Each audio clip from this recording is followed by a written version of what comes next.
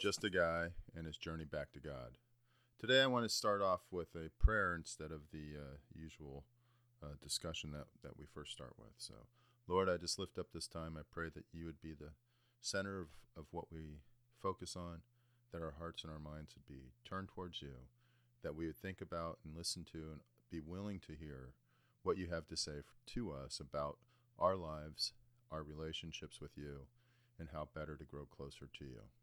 I just pray that this time would be a blessing, you would speak through me, that it be your words and not mine, your intellect and not mine, and that it would be the words that each person needs to hear. I thank you and I praise you in Jesus' name. Amen. So we're here in chapter 27, and obviously we just finished up chapter 26.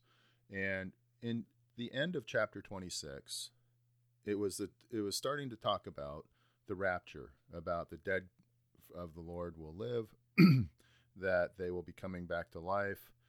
And then God is saying, "Go, my people, enter your rooms and shut the doors behind you. Hide yourselves for a little while until his wrath is passed by. See, the Lord is coming out of his dwelling to punish the people of the earth for their sins. The earth will disclose the blood shed on it. The earth will conceal its slain no longer." So that's the people coming back to life, and then there will eventually be the whole judgment and whatnot. And so that's what chapter 27 deals with a little bit about Israel. And this is just, there's a little bit of controversy or debate really about the role of Israel during the period after Christ's first coming or second coming, and the raising of the dead, and then the earth having the Antichrist on it, and what the role and what happens to Israel during that time. These upcoming chapters add to some of that controversy or that debate. And so, with that in mind, it's just, I just wanted to make sure that we understood that this is still a continuation from the previous chapter. So in chapter 27, verse 1, in that day, the Lord will punish with his sword, his fierce, great, and powerful sword. Leviathan the gliding serpent, Leviathan the coiling serpent.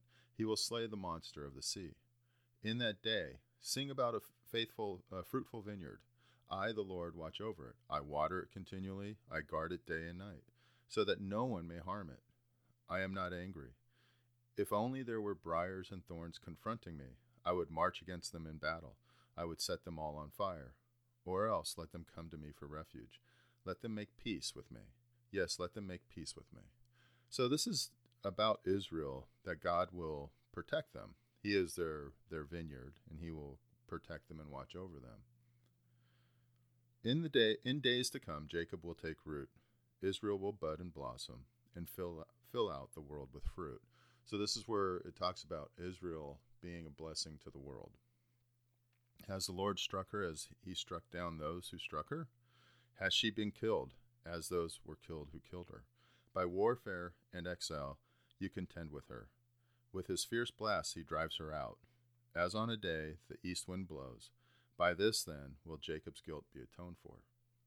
And this will be the full fruit of the removal of his sin, when he makes all the altar stones to be like limestone crushed to pieces.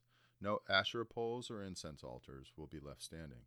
The fortified cities stands desolate, an abandoned settlement forsaken like the wilderness. There the calves graze, there they lie down. They strip its branches bare. When its twigs are dry, they are broken off, and women come and make fires with them.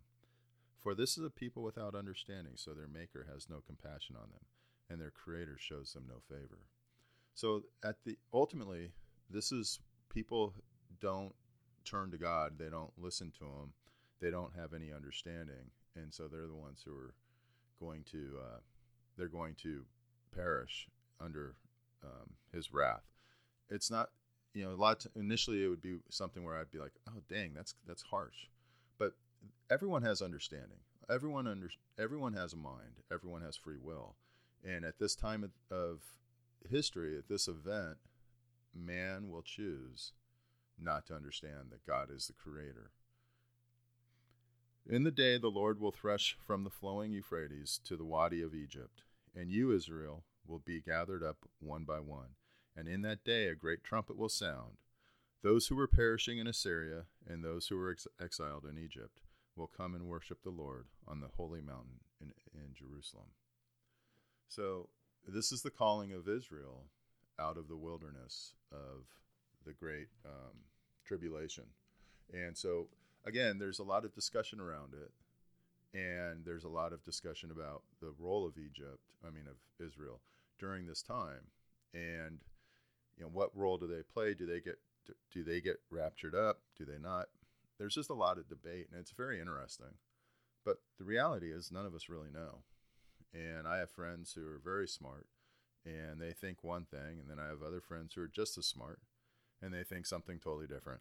And so it's one of those mysteries that we really will only find out once the time comes.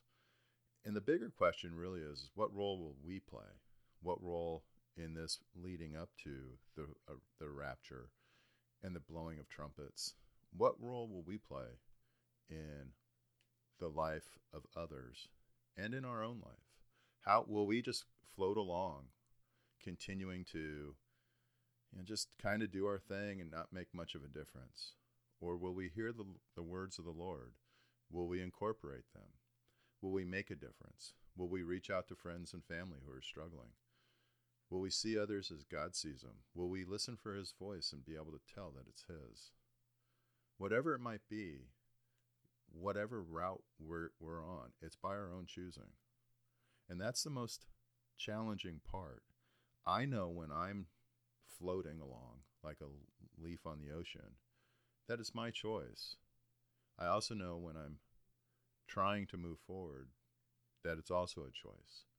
And it's through God's strength that I can accomplish growing closer to him and doing his will. Because otherwise, I know me. I'm kind of a lazy guy who would really just kind of sit and enjoy things.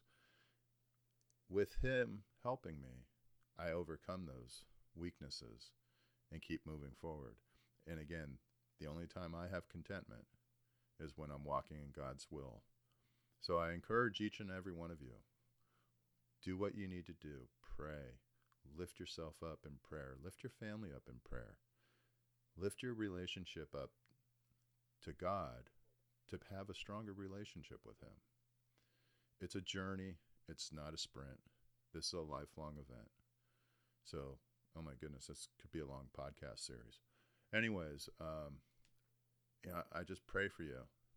I thank you for joining me on this journey, and that as we grow, we'll be able to impact others in a very special way.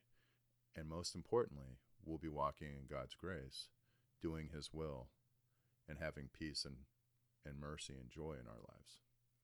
Have a wonderful day. Thank you for joining me at Just a Guy and His Journey Back to God.